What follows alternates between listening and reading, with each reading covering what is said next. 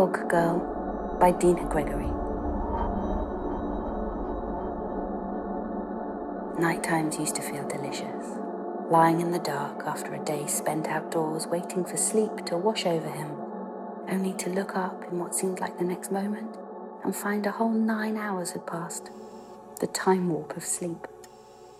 Now it was the opposite. Hours stretched into decades, stretched into centuries as Aldo tossed and turned, searching for the one position, that one arrangement of limbs and torso that would quiet the pain in his joints and bring back peaceful slumber, an endless quest for comfort. Last night had been so bad that Aldo felt older this morning, much older. His parents came into the room as soon as the nurse had finished helping him wash. Poor things, Aldo thought. This was not their normal. Normal for his parents was control. They controlled everything in his life, his meals, clothes, toys, friends. If something was amiss, anything was needed, they would fix it. There was nothing their money couldn't buy. Until the disease came. But today, mercifully, Aldo noticed something new in his parents' expressions. Where the worry had been was a look of weary determination. They had a purchase to make. This was something they did well. "Would you like to go over the list?" his mother asked breathlessly. Disney World, the Galapagos Islands, the Caribbean. Aldo travelled to these places as his parents were speaking, bumping into bodies, smelling sunscreen, feeling nauseous. He'd covered thousands of miles, drifting in and out of consciousness as they ran down their comprehensive list of well-reasoned pitches, and it tired him further. "No," Aldo said at last, "it has to be my choice." Aldo reached for his iPad, but his mother was there before him, rushing to open the device and bring it to his face.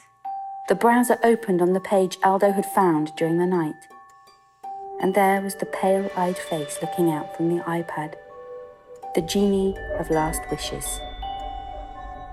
Clever boy, his father beamed. His son had taken control of the situation. It didn't take long for his parents to set up an appointment, Venmo the money, deal with insurance, and make the virtual arrangements. It didn't take long because Aldo didn't have long. One of the terms and conditions for administering last wishes, according to the site, was that the wish remain private, a confidential matter between genie and client. This privacy clause was what had attracted Aldo in the first place. "I want to go somewhere untrodden," he told the genie in their first video chat. "I don't care where, as long as no one has been there before me." That was all he could manage to articulate under the influence of a new cocktail of drugs. It would have confused his parents, such a vague wish. The genie, however, seemed to understand. "And you wish to go alone?" she asked. "Yes," replied Aldo, so grateful that a tear rolled down one of his swollen cheeks. His parents were suspicious. There were no reviews, no ratings, no competitors to offer a point of comparison. It was an untested service, not to mention extraordinarily expensive. But then again, this was an extraordinary circumstance. And deep down, though neither parent admitted it to the other, they were both relieved to outsource Aldo's final trip to an outsider. Nannies, tutors, summer camps, private schools, these had all prepared them for the handing over of this moment. It was agreed that Aldo's parents would accompany him on the first flight, but not the second. The second was a private, chartered plane, the smallest Aldo had ever flown in. The sick boy tried to stay alert as the plane dipped and climbed, but the noise of the plane's engine and the rhythmic vibrations kept closing his heavy eyelids. He slipped in and out of the same dream, drenched in darkness, until the genie's voice cut through. "Undo your buckle," she said with her strange accent. What was it? Swiss? It reminded him of an environmental activist whose name Aldo could not quite remember. "You will see better," she added. All his life, people had told Aldo to buckle up. "Put your helmet on, Aldo. Stay where we can see you, Aldo. Careful, Aldo, not too near the edge." But now he undid his seatbelt and dropped to his knees, shuffling clumsily to the side of the plane to look out of the window. The sight below was strange and disorienting. A swirling pattern of black pools, ridges, and small green islands rising from water. Aldo was mesmerized. "Myers," explained the genie. Aldo strained to hear her over the engine. "We are flying over the wetlands of Estonia." Nothing more was said between them until after Aldo had emerged from the tiny plane and thrown up in the reeds. "You are disappointed?" the genie asked with a professional concern. "I saw a farm back there." "You slept," said the genie. "We haven't passed a living soul for 20 minutes. Besides," she added, "no one would go where you are going." "How do you know?" asked Aldo with a touch of imperiousness inherited from his father. "It is too dangerous," replied the genie. She bent down to calibrate some equipment, her hair falling over an expensive watch.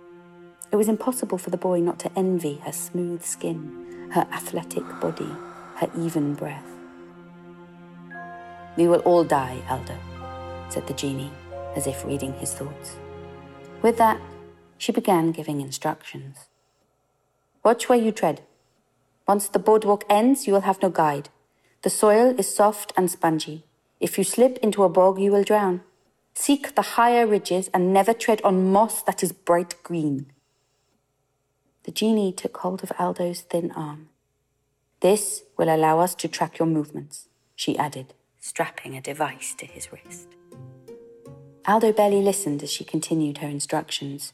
When to turn back, how much daylight remained, what to do in an emergency. His eyes were drawn to the low shrubs and twisted trees, the swamp forest in the distance, and the wet darkness lurking beyond. Suddenly, Aldo felt the unwelcome intrusion of a camera. "Don't," he flinched. "I have to. It is for documentation purposes." The genie aimed her camera at Aldo's face. "You don't have to say anything." She hit record, and the frail boy looked away from the camera lens as she panned out across the desolate landscape. Aldo was relieved to get away. Away from the camera, the planes, the hospital, the life-saving technology that had estranged his life, turning adventures into memories. Not this one. As soon as he left the boardwalk, the boy's feet sank into the mud. He tried treading where the grass was thick or the ground was raised, but soon learned that appearances were deceptive. There was no guarantee of firm footing anywhere in this watery land. Most of Aldo's energy went toward maintaining his balance. Once or twice he stumbled, and it was a struggle to get back on his feet. But he thrilled at the challenge, and gradually, as he grew accustomed to the difficulty, he was able to savor his surroundings. His eyes darted about, skipping over pools of glinting water, alighting on berries growing on the fringes of the bogs, tracking waterfowl and the insects that scuttled from his footfall. There was a mystical beauty to the land, as if strange creatures might dart out at any moment from behind a bush.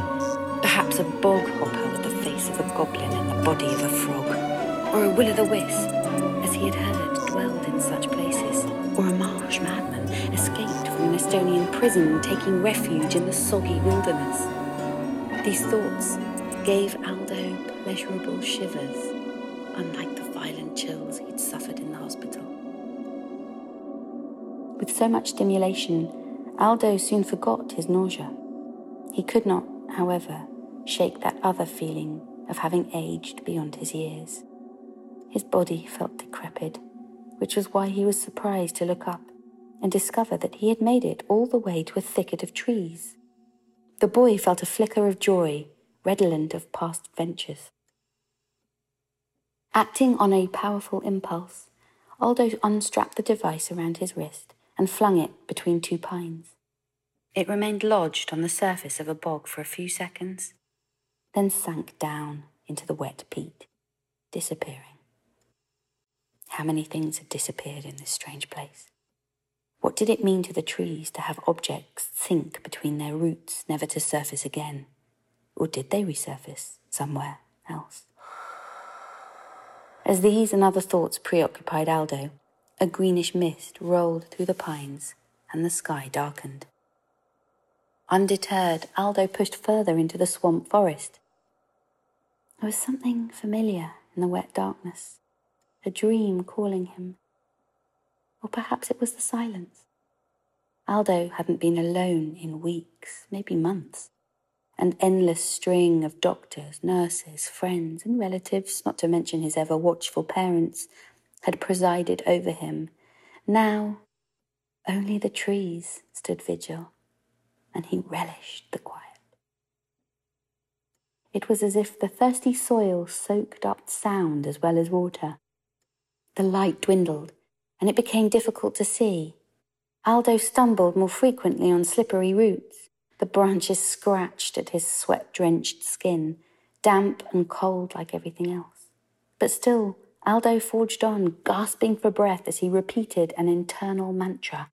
I am the first human to set foot here.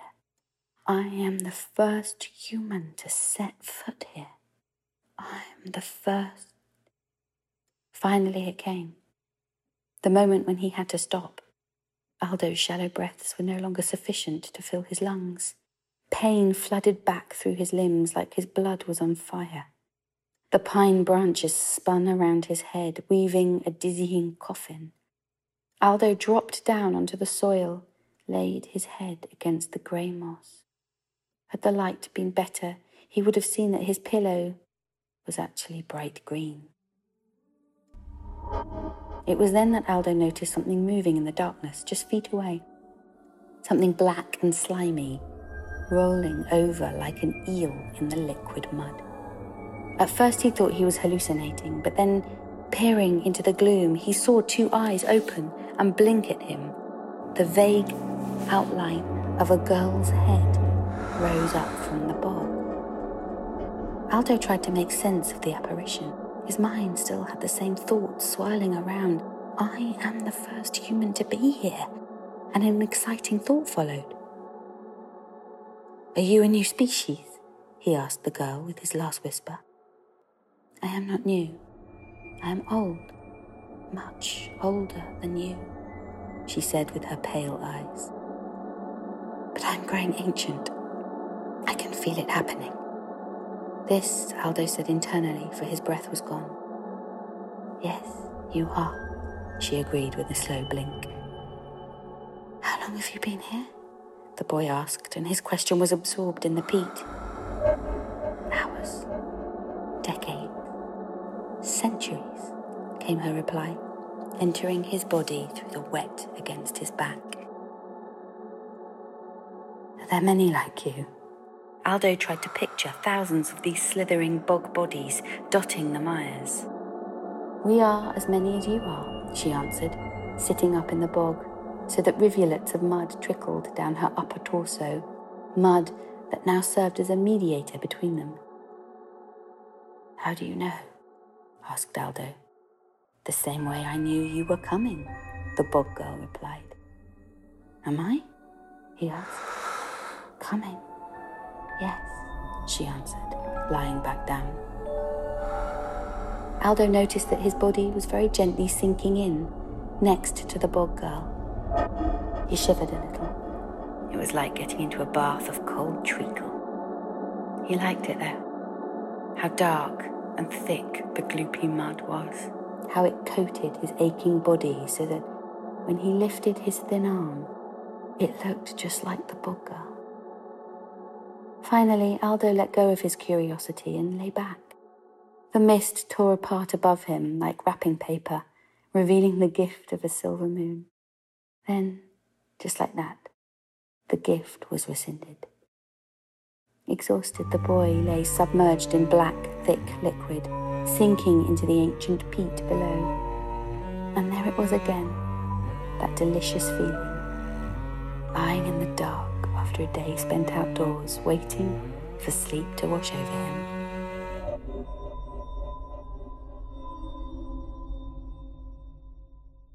After the machines were switched off, after the bed linen was changed, after the patient's ID was erased from the board, the hospital returned Aldo's belongings to his parents. His poor mother, still in shock, flipped open Aldo's iPad through force of habit. It was on low battery mode. The last thing she saw, before the power went out, was a boy who looked just like her son, turning away from the camera towards a strange landscape of dark swamps and twisted trees, like the beginning of a fairy tale. Then, just like that, the image disappeared. Aldo's mother did not know what it meant. She promptly dismissed the scene as a product of her overwrought mind. But not Aldo. He remembered every detail, every step, every breath. And though he could find no allies, no evidence in his browser history, no financial trail, Aldo remained convinced that it had happened. The doctors put it down to side effects, a neurochemical imbalance created by that final experimental cocktail of drugs that, miraculously, took effect. It was not until years later that Aldo was able to confirm the truth of his strange dream. He was returning from studies abroad, walking through the airport terminal towards his gate. "Wait, please," he called to a woman pushing a wheelchair. "How did I get back to the hospital?" Aldo was certain it was her before she swung around. "I returned you," said the genie simply. Aldo stared at her lovely eyes, puzzled. "I had to." The genie stepped away from the wheelchair and lowered her voice. She looked exactly the same, but for her attire. Her hair was pinned back neatly, and she wore a well-tailored suit. When she spoke, it was with that same distinctive accent. "It was your last wish, Aldo. You wished to go somewhere untrodden." "Yes." "Where? How did you put it? No one has gone before you." "I know," said the boy-turned young man. "And you wished to go alone." Aldo remembered his profound urge to be without anyone. "That was a wish to live, Aldo."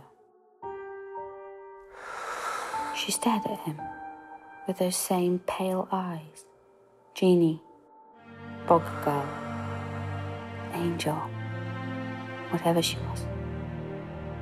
Then, with a glimmer of a smile, she went back to the woman in the wheelchair, and they parted ways. She to grant more wishes, he to complete his solitary journey, along with the rest of the crowds moving through the airport, each of them treading where none had gone before them, into their own unknowns.